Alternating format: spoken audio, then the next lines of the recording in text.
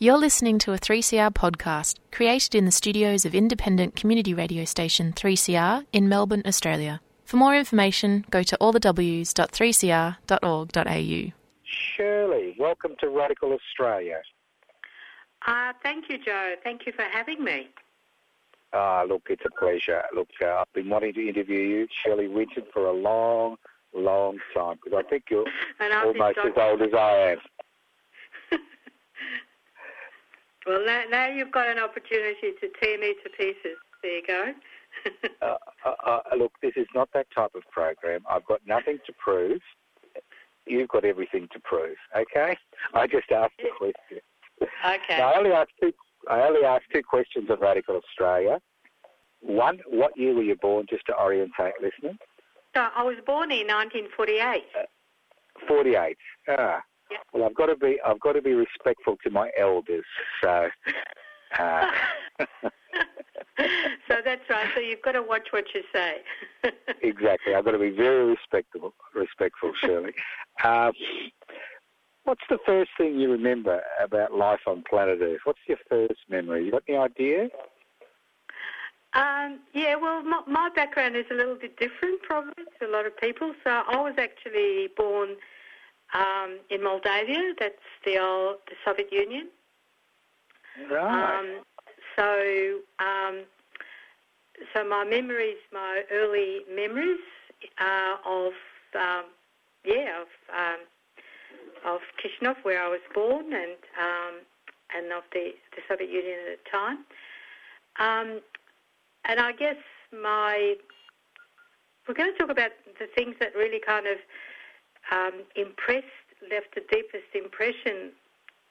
Childhood, you have lots of memories, but I think one of the deepest impression that was left on me and possibly had quite an influence for the rest of my life was I saw in the newspapers, I think I was about 6, and I saw in the newspaper there was a photograph of an African American in one of the cities in America being stuck into by white police with a baton.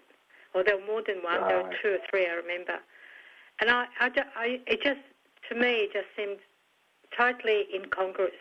I was just horrified by it, basically. Right. So this was in Moldova, was it? Sorry? Was this in Moldova or Australia? This was in Moldavia. This when I was 6.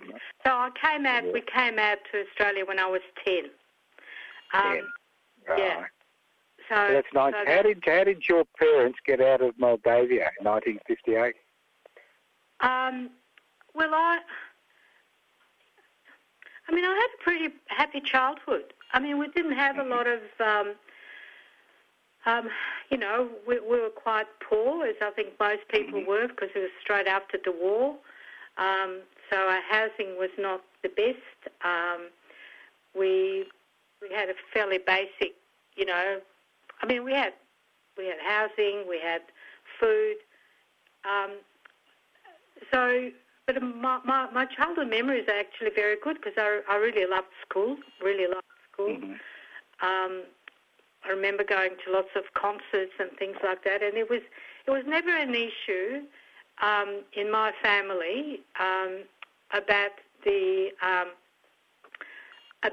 about money of what you have to pay for schools or for health, because I was quite a sick child. I was born with a congenital heart defect, which was one of the reasons why we came to Australia. So these sort of things were never an issue, but it was also very, very rich culturally. So my parents were very, loved culture, loved music. My dad was very much into classical music, and my mum, and both of them were read a lot. And my mother was actually worked as a translator in a publishing house. So my memories there were pretty good as a child, and the school was really great. I loved the teachers. So my mum didn't want to come out. My dad both my parents were refugees during the Second World War. My dad from Poland, so they're both Jewish. So my dad escaped Poland in 1938-39 when the Nazis invaded, and my mother was from Romania, which was under the Nazi fascist regime there as well. So they both fled to the Soviet Union, which is where they met. And at the time, that was the only country that opened its borders to Jewish refugees. So my dad found his two sisters, and because of my medical condition, the doctors basically said, you can only, it's either America or Australia where they could repair my congenital heart defect because it's quite severe. So my dad found his sisters in Australia. So they came out here, and I guess my mum was she was very in two minds about it. She had lots of friends, and her family were still there. So from her point of view, there were mixed feelings. It was bittersweet. Yep. So that kind of also had an impact on me. When we came here, I really had a cultural shock, and also. Right. Did you speak any English when you got here? No. So I didn't speak any English. My mother came on the boat. We spent 4 weeks on the Roma, which was the Italian boat that brought migrants and refugees from Europe after the war for quite some number of years. So because she spoke French and Romanian, a bit of German, so she had fairly good sort of background in linguistics. So I vividly remember being on the boat, and every day would be learning with my mother, because she didn't know English either, the English language. So when you came by ship, did you land in Fremantle or did you come straight to Melbourne? No, we landed in Fremantle, and that was an incredible shock, because I thought we got off the boat, and I thought that everyone was dead. That it was in over Christmas. It was in late December. I couldn't see. There wasn't a soul in the streets. And all the blinds were pulled down, and there was only one dog that I vividly remember, a black dog, lying under the shade of a tree. But I was terrified. I thought that, everyone had died. Anyway. Right. And you got to Melbourne eventually? Sorry? Did you get to Melbourne eventually? Yes. We stopped in Fremantle for only about like a day and a night, and then we arrived in Melbourne. I think it was Christmas Day or the day before Christmas. And, so... Were your father's sisters there to meet you, or...? Yeah, so my father's two sisters are here, and they met us. They sponsored us to come out as well. And we lived with them for probably 6 months or a year. But they were very vastly different, I guess you'd say, outlooks. They were very much, they were traumatised by the war, obviously, because they were in the concentration camps. And they were really keen. They were setting up business, and they were really keen for us, for my parents, to set up business, go into business with them. And my parents were totally opposed to it. They're not into business, because my parents had quite strong the positive socialist leanings. I think about exploiting people, and they saw very much like in business is being basically a very self-serving way of living. So we didn't see things eye to eye, or my parents and my family here. So my father and mum went off to work in factories. My mother worked in the clothing factory, in Brunswick on Sydney Road, my father got a job as a printer because he was a journalist in the Soviet Union, and taught himself compositing as a compositor in those hot metal days. And my mother worked in Sydney Road, Brunswick, in one of those textile, rag trade factories. What's your mother's name and your father's name? Oh, so my mum's name was Fema, and my dad's name is A.B., or was A.B. Right. So it was interesting because my mother, both my parents were sort of, they weren't middle class, but they had quite a strong sort of, I'd say, socialist values, humane values as well. And I remember my mother saying that how much she loved the women, the migrant women with whom she worked in the factories, in the clothing factories. So most of the women there were either from Greece or from Italy or from Yugoslavia. And she learned all those languages before she even properly learned the English. And she had huge respect for workers, for migrant workers. And that came out... Sorry? How did your English lessons go? I assume you picked it up quickly. I went to school, and my brother and I were dumped in the back of the classroom, and we were just left there.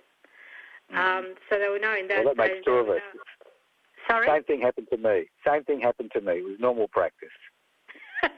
Where are you from? Where were you? Did you come from? I was actually born here, but I didn't speak a word of English when I went to school at age 5, and it was normal. All the migrant kids would be put at the back of the... That's right. Just forget about it. Right. Most of it's the way we learned English. Yeah, that's right. And you kind of, you sink or you swim or you do both. You go up and you go down. So, so you know what it's like. But it was interesting. So you learned from other kids, basically. So I really didn't have any kind of, like most kids and migrant kids didn't have any formal, in those days, grammar, although there's not much grammar in the English language, is there? No. So, it's a lot of spelling. There's a lot of spelling, that's right. But, one of the things that really I went through quite a shock coming to Australia. There was the political, there was the cultural, there's a whole lot of value stuff. And one of the things that really kind of shocked me was when I was in the Soviet Union, also because my mother was quite involved with books and things. I had read the Australian writers like Alan Marsh, I Can Jump Puddles, Catherine Susanna Pritchard, and when I went to schools here, started school here, and sort of after a few years, I realised that the Australian kids had no knowledge of Australian culture, no knowledge of Australian literature, had never heard of Alan Marshall. That was in those days, of course. And that was one of the real things that kind of really I assume you ended up at the Royal Children's Hospital because of your congenital heart condition. Can you tell us about that? Yep.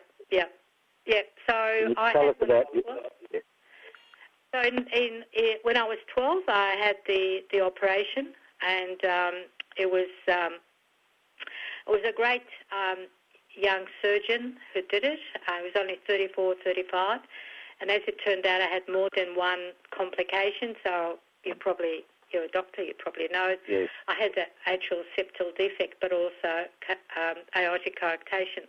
And until he sort of had a good look at me, he started questioning of whether I had an aortic coarctation as well.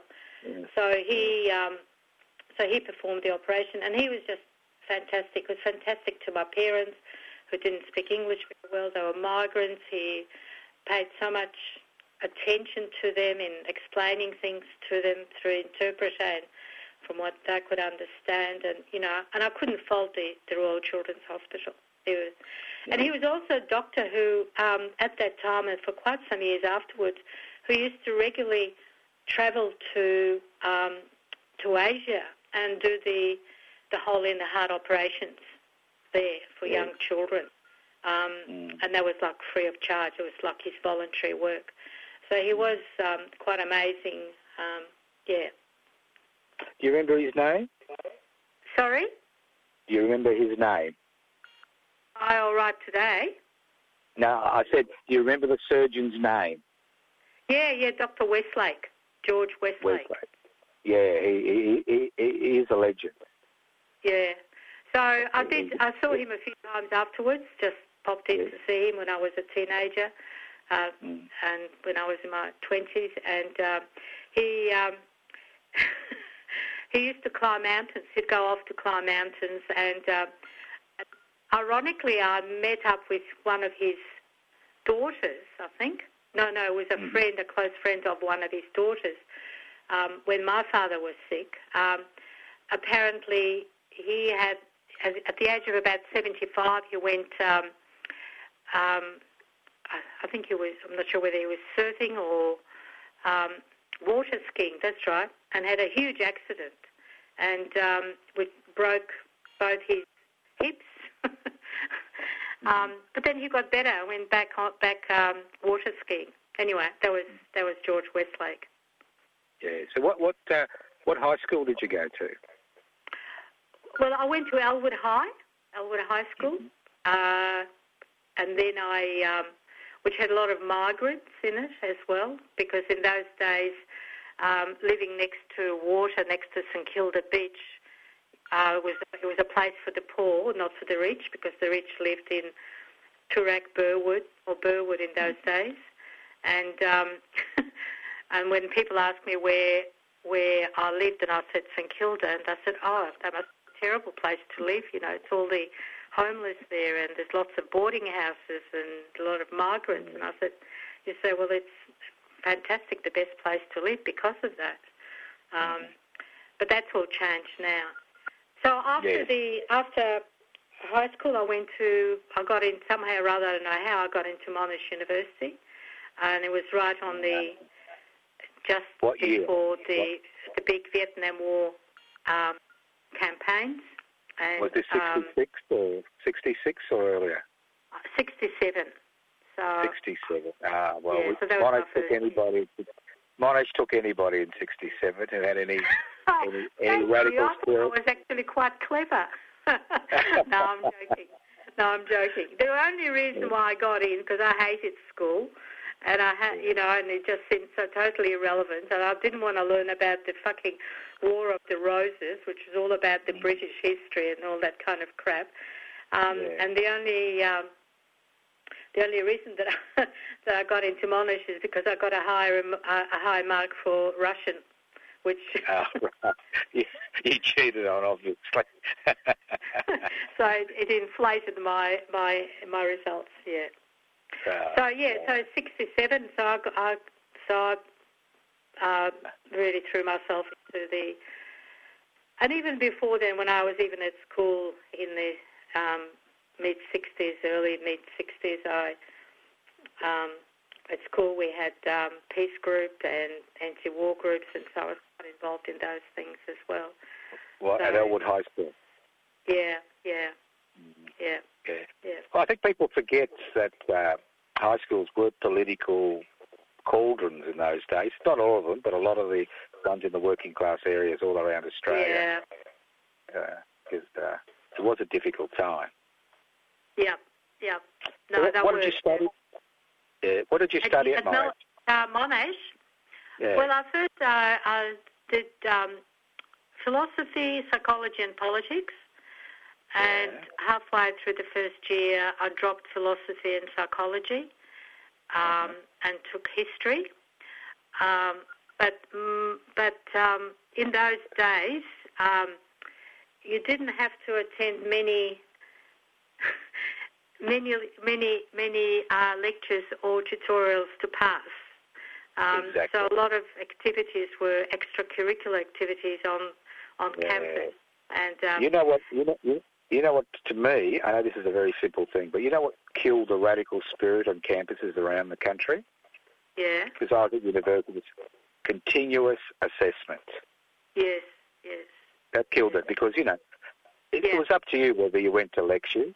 And if you didn't go to lectures, if you passed the exam at the end, it didn't really matter. If you did, you know, you could go to other lectures if you wanted to. And I started university in 1970, so a similar period. So, you know, it was a different... So did you go to Melbourne or on it? No, I went to Queensland initially, St. Lucia campus. Yeah, that's where I was born.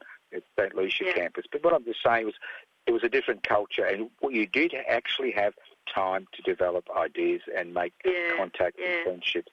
So what was your time at Monash like? What was it like? Yes.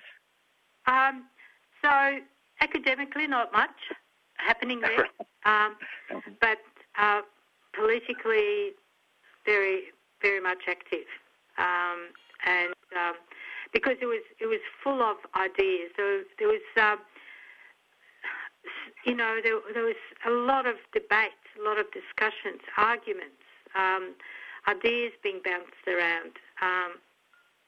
And it was quite respectful too, even though people at times seemed to be quite angry with each other and abuse each other, whatever. But it was quite accepting of different points of view as well. So there were lots of differences of opinion on how, for instance, you know, at the Monash, they're raising money for the NLF, National Liberation Front. So there are a lot of discussions about strategies and whether it should be just for medical aid or whether it should be just blanket support, financial support. And there are lots of arguments, lots of discussions, tactics. There were, you know, I was for a little while, I was on the editorial board of Lot's Wife, which was the Monash newspaper at the time. And there were really quite a diverse views about, you know, it was basically about strategies of how to end conscription and end Australia's involvement in the war, and also about, you know, the fact about the US. So, I mean, that was, you know, you really felt that you were in that environment. It was like 1,000 flowers bloom. And as I said, even though there were pretty heated disagreements and arguments and different points of view, but there was an acceptance that there is a divergence of views. And it wasn't that monolithic, oppressive environment that we have now, for instance, where people are terrified or scared or reluctant to express points of view that are a bit different. No, that's right. Yeah. And I think that on universities, some of it is also because in my days there were jobs. You can walk out with out of university just scraping through, just with the lowest pass of 50 or 51, but you can still get a job. You could get a job in the public service, or you can get a job in one of the companies. That's not the case anymore, and I think that's probably another factor that's... and there's no HECS debt. There was no HECS debt. And HECS, that's right, and there was no HECS debt. So there are a whole lot of...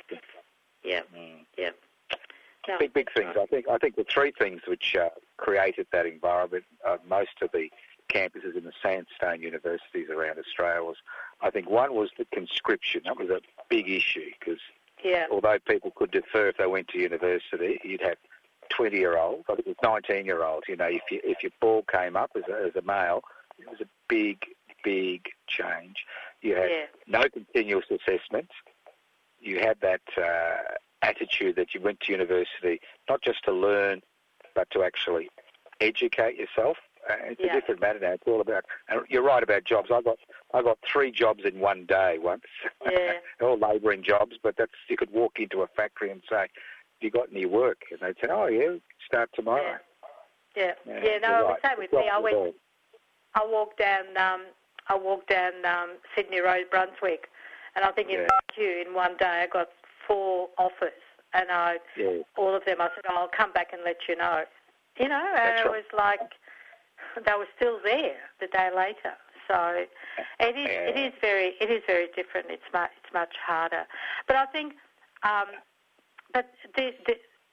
but also I think the vitality of that period as well. And I mean, we mustn't forget that in 1968, the big French, right across the world, there was the huge upheavals, particularly amongst young people. And it was against the US in Vietnam, and against capitalism and a whole lot of issues. So it spilled out into, it was even outside the university, it was even in society that, there are lots of heated discussions. I remember handing out leaflets about the Vietnam War in shopping centres and getting into this discussion, sometimes arguments with people, but there was kind of, there was an acceptance. There was far more acceptance that there's different points of view. And yeah, sure, some people yelled at us and called us communists and all sort of, people with horns, all those kind of things. But it was still, it still had that sort of dynamic and vibrant environment of, and possibly this will happen after that'll be one of the outcomes of COVID-19, we hope. Yeah, well, we can only hope. Now, look, when did you get a real job? When did you finish this mucking around at Monash Uni and get a real job?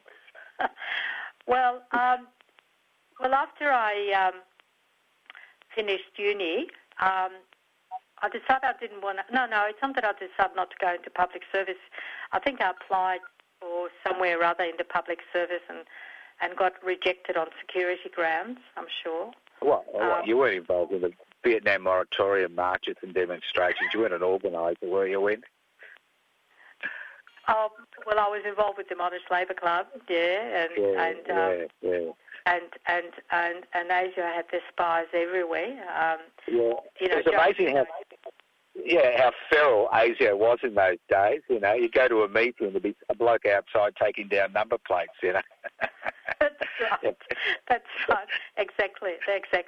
And and you had. And I remember one afternoon at the university.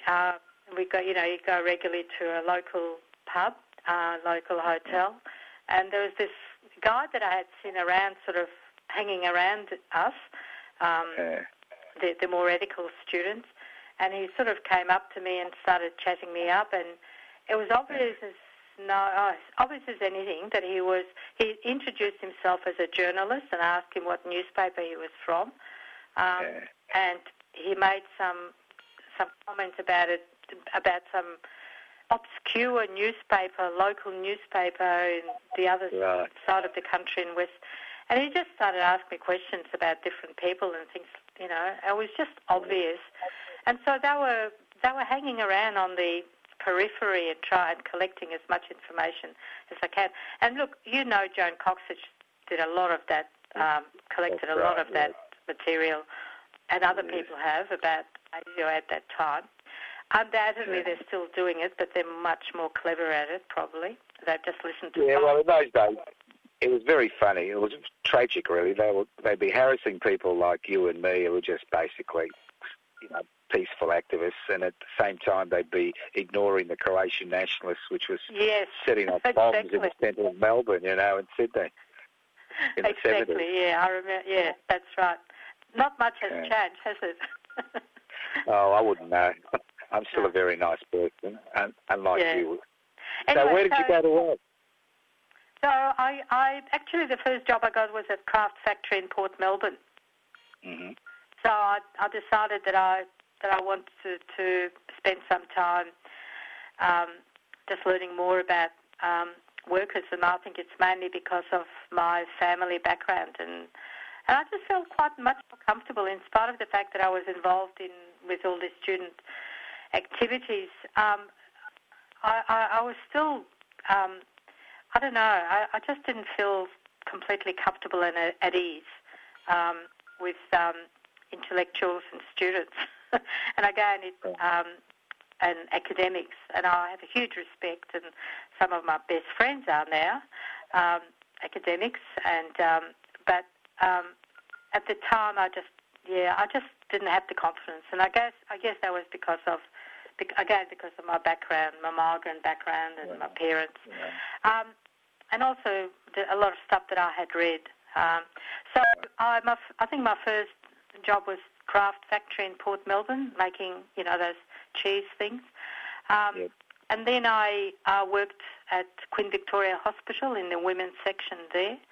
And then I went on to working in the when I moved to the Western Suburbs Community and Legal Service, which is a community legal centres that were very, very active in those days. And then from there on, I worked as a union organiser. So I worked for the Posties Union and the NTU, the National Tertiary Education Union. And how long did you? That's my CV for my work. That's it. The work section of my CV. Well, how long were you a union organiser for? For about both for the NTU and the Posties combined, probably about 15 years, maybe 18 years. Yeah. So it was quite a long time. How did you find that job? I'll tell you what I loved, and I've always said that to people. What I really, really loved was the connection with rank and file workers, and I just got a lot of buzz out of them. The posties and who delivered the mails, but also the workers in distribution centres and the parcel centres, and just a really down to earth, grounded people. So that was the best part. I really, I just have huge respect for workers, for rank and file workers, and the work they do, and difficult situations. So I don't have any time for the bosses. Most bosses are just anyway. But with the union movement itself, it has some terrific people. Really has some of the more militant, particularly now militant young workers, who really, have come forward and trying to take on the leadership and some responsibility. Yeah. But the problem with the union movement, as I see it, is that it's too closely tied to the ALP. That it's an extension of the ALP, and it's the interests of the ALP. The union movement in 1891, after the disastrous strikes, 1891-92, formed the ALP. Yeah, when they lost that big shearers strike across the east coast. But getting back to, did you ever meet Jack Mundy? Because he died days ago, or Bob Crinkle? I didn't meet Jack Mundy, but I did know John Cummins. So yes. Yeah, but I didn't meet John Mundy, no. Yeah, because a lot of those figures that were so important in changing the direction of the union movement have now died. People like Cummins and Owens and Pringle, and Jack died 2 days ago. At least he got to 90, which is better than you and me. Right. Yeah, so no. I assume when you came to Australia, your surname wasn't Winton. Sorry, my what? You weren't Shirley Winton when you came to Australia. No. This is a story, and I feel really, really embarrassed and ashamed about it. This is that's why we want to hear it. You don't want to hear it? No, that's why we want to hear it. Well, there was real because my name, my birth name that my parents gave me was Lucia, and my surname was Amadestein. And when I went to school, it was, and I'm not kind of, walking around with a chip on my shoulder or anything like that.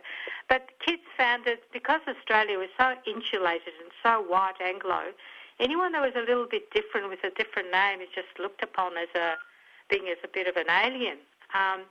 So there was a bit of fun made of my, particularly my surname, but my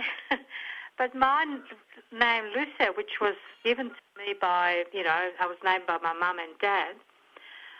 When all the documentation, the immigration documentation was being prepared by my aunties here, they changed my name from Lucia to Shirley because it was Anglo. Right. And they did the same with my brother. So he was Sanya in Russian, and his name was changed to Isaac, Jewish too. Because both my parents were secular Jews, they weren't into religious, or in any shape or form religious, or they had very, they weren't into the Jewish community, and most of their friends were actually Australians when we came here after a while. So it was also a kind of a reflection on my family too, that they felt, the need to be kind of anglicised and to be accepted. Yeah. So when we arrived here, and my mum was apparently said to me later, she was absolutely shocked to find that her kids' names had been changed. Yeah. Look, sorry, go on. I can tell you a guilty secret. The same thing happened in my family. Yeah. On my birth certificate, my name is Giuseppe, but it didn't take long at school. Yeah. Giuseppe. It didn't take long at school for it to be changed to Joe. It's the way we survived as kids, Yeah, that's right. And so you haven't got a guilty secret. Just survival story. That's right. It is survival, but but still, I feel quite sad, embarrassed, and angry, about that. I should have, reverted back, when I was an adult. But it was still, this thing was still hanging over me about. It was so ingrained into me about being need to be accepted into the society, into the community, into the Australian community. And even though I was rebelling, my rebellion was, I was really a rebellious adolescent, but my rebellion was against my parents and not channeled towards, rebellion to much later, channeled against, the system and the injustice of the system. So anyway, but that's a common story for all migrants, especially our generation.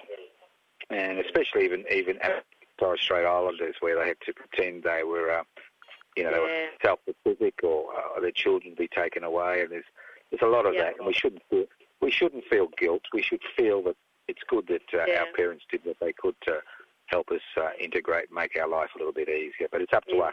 Change your name on your birth. Change your name. I changed my name on all my official documents. It's always Giuseppe Toscano. So you should change your name. Now that I've spoken to you, I will definitely do it, Joe.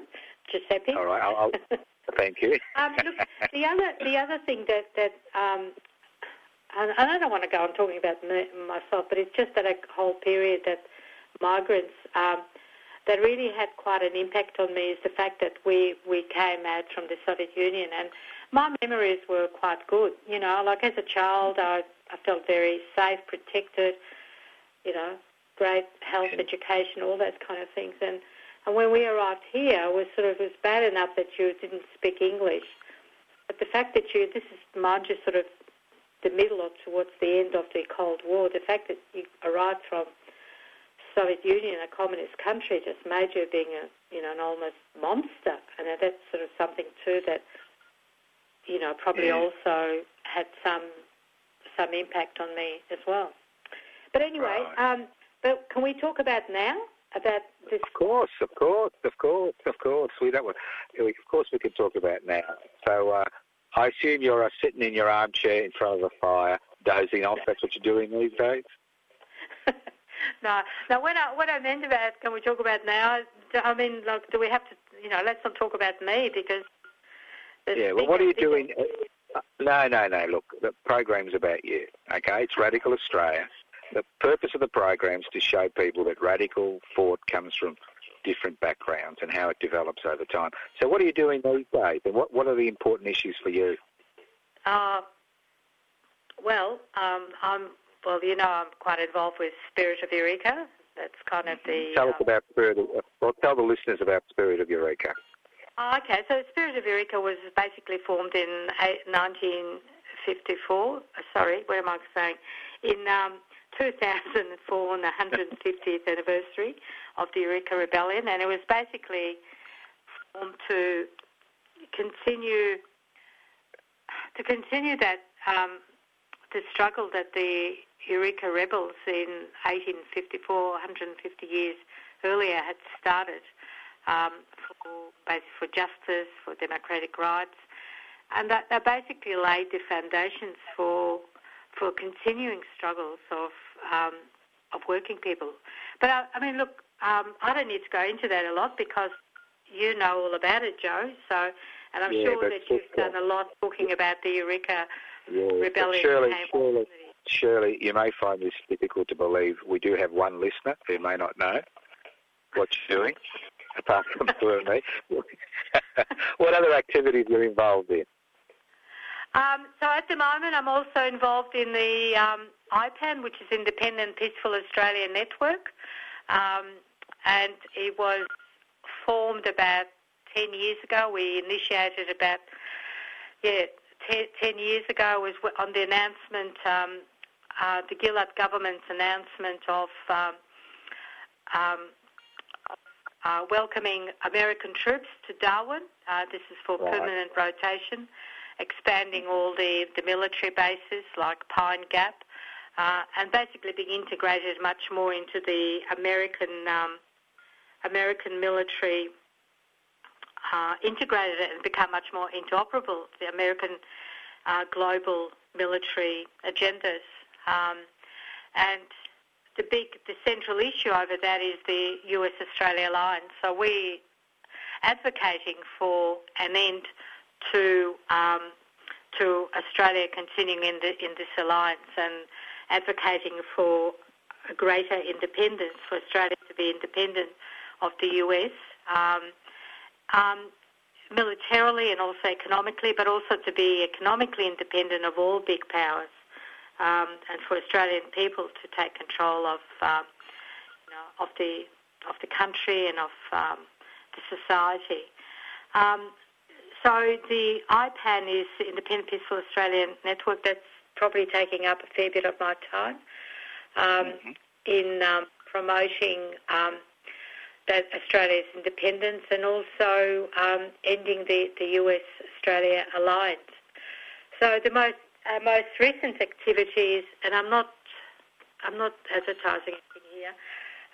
We issued a statement, which is a People's Call for Healthcare, Not Warfare, which calls for the Australian government to stop channeling or funneling billions of dollars into offensive wars and into the US-Australia alliance, and divert that to the health and safety of people and the environment. It came out just towards right at the beginning, I think, of the COVID-19, where there was a big concern and outcry about the insufficient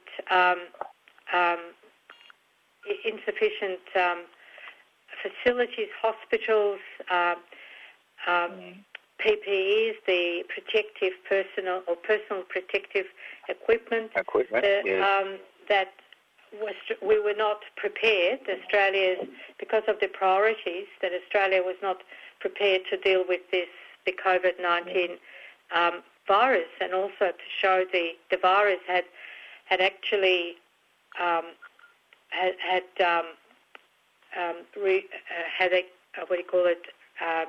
revealed and exposed the huge inequity in our society of how the wealth of the country is spent on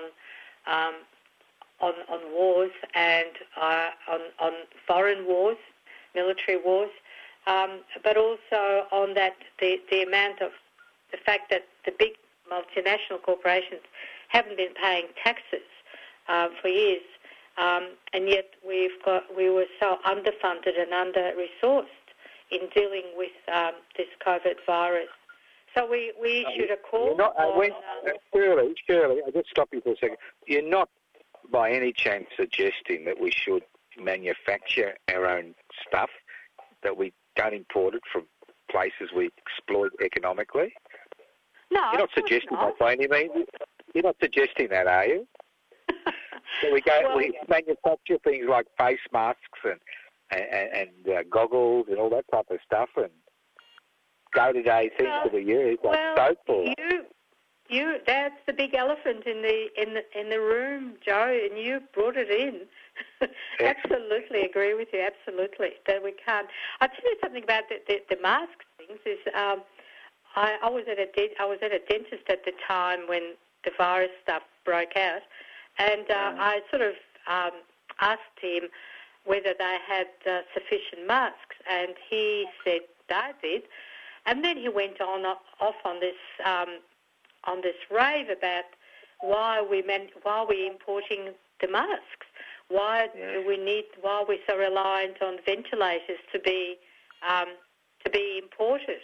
And apparently that's a really big issue, and you'd know that amongst the... It's a huge issue. It's a huge issue. I'm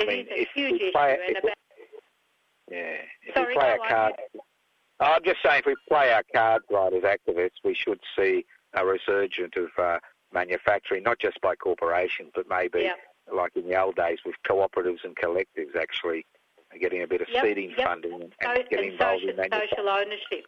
Social ownership. Absolutely. And I think that I totally agree with you. I think this is really the COVID-19 really exposed all these the contradictions. It exposed the huge risk that endangers presently by not having our own self-reliant key industries. It's a time that we need to really project it. And the thing is, too, Joe, as you know, that it would have enormous public support, because that's one of the exposures that's really kind of drew people's attention, and there's a lot of outcry about it. So there is a lot of outcry.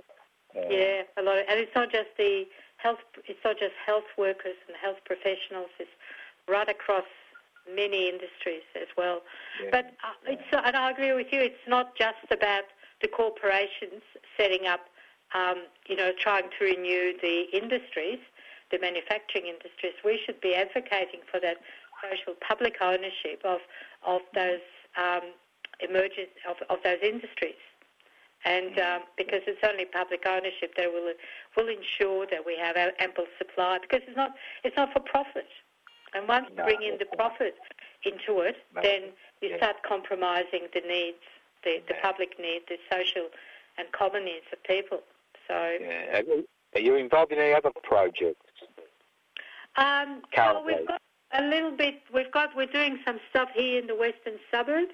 Right. At the moment, the big issue. This is with unions. So I'm quite involved with unions as well.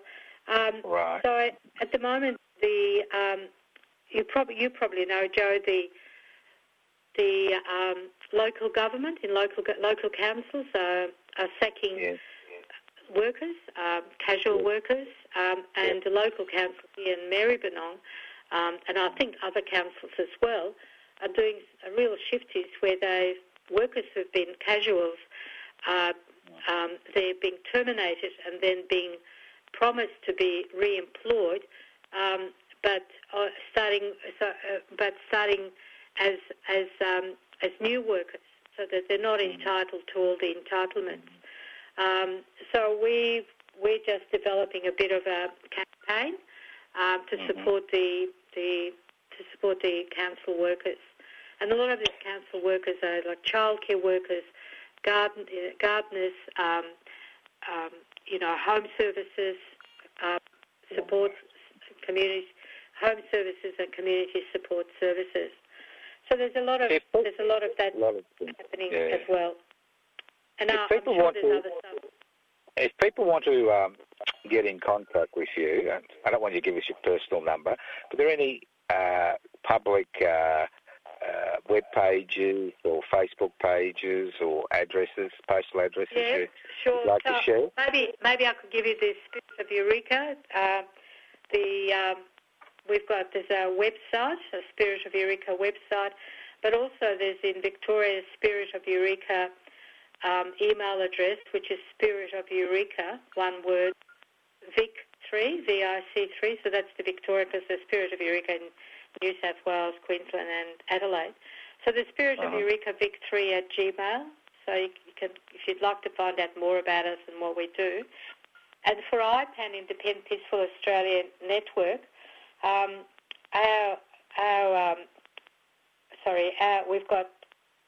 we've got a website, ipan.org.au or ipan.victoria@gmail.com.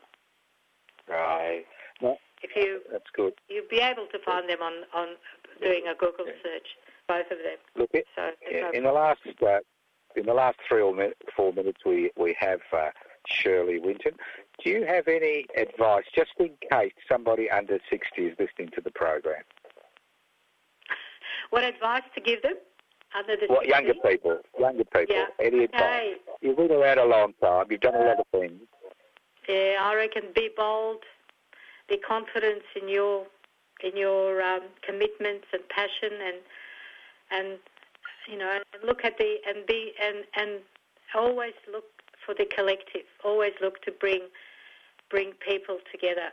I think it's not an individual. This struggle, people's struggles, has never been an individual effort. It's always been a collective, and it's always a collective that's going to change the world and shake the world and move the world. But be bold. Be bold. Be bold be and confident in your commitments. Be bold. Be confident, and look around and come together like the old like who were they? Tulpuddle markers in 1826. Yeah. He swore an oath and formed the first agricultural union in the history of England. And be bold. And it's the mass mobilisation, it's the mass activism that will change things. Yeah. And one thing that I was going to mention, you might not be able to fit in, but we can fit it in. The Eureka Rebellion, the rebellion itself and the stockade was really, really important, but equally important that gets always, I think, gets rubbed out and hidden, is the fact that there were 10,000 that after the rebellion that came out in support of the rebels who were charged with sedition, and 10,000 twice, 2 or 3 times, several times, came out on the streets calling for the charges to be dropped and for them to be released. And no jury could not ever get a jury to find them guilty. And that was because of that mass mobilisation. That was because of the mass action. And that's been it was mass action. Sorry? It was mass action. They were charged with high treason, which meant they would have been hung, drawn and quartered if they were found guilty. And the only reason the government acquiesced to every demand on the charter was the fact that every city, every town in Victoria was up in arms at what had occurred. Yeah. And they were frightened of a whole-scale revolution and the end of the monarchy in Victoria. And people forget that. That is written out of the history. You're quite right. That mass mobilisation. And it wasn't just relying on parliamentary representatives, and it wasn't relying on Parliament.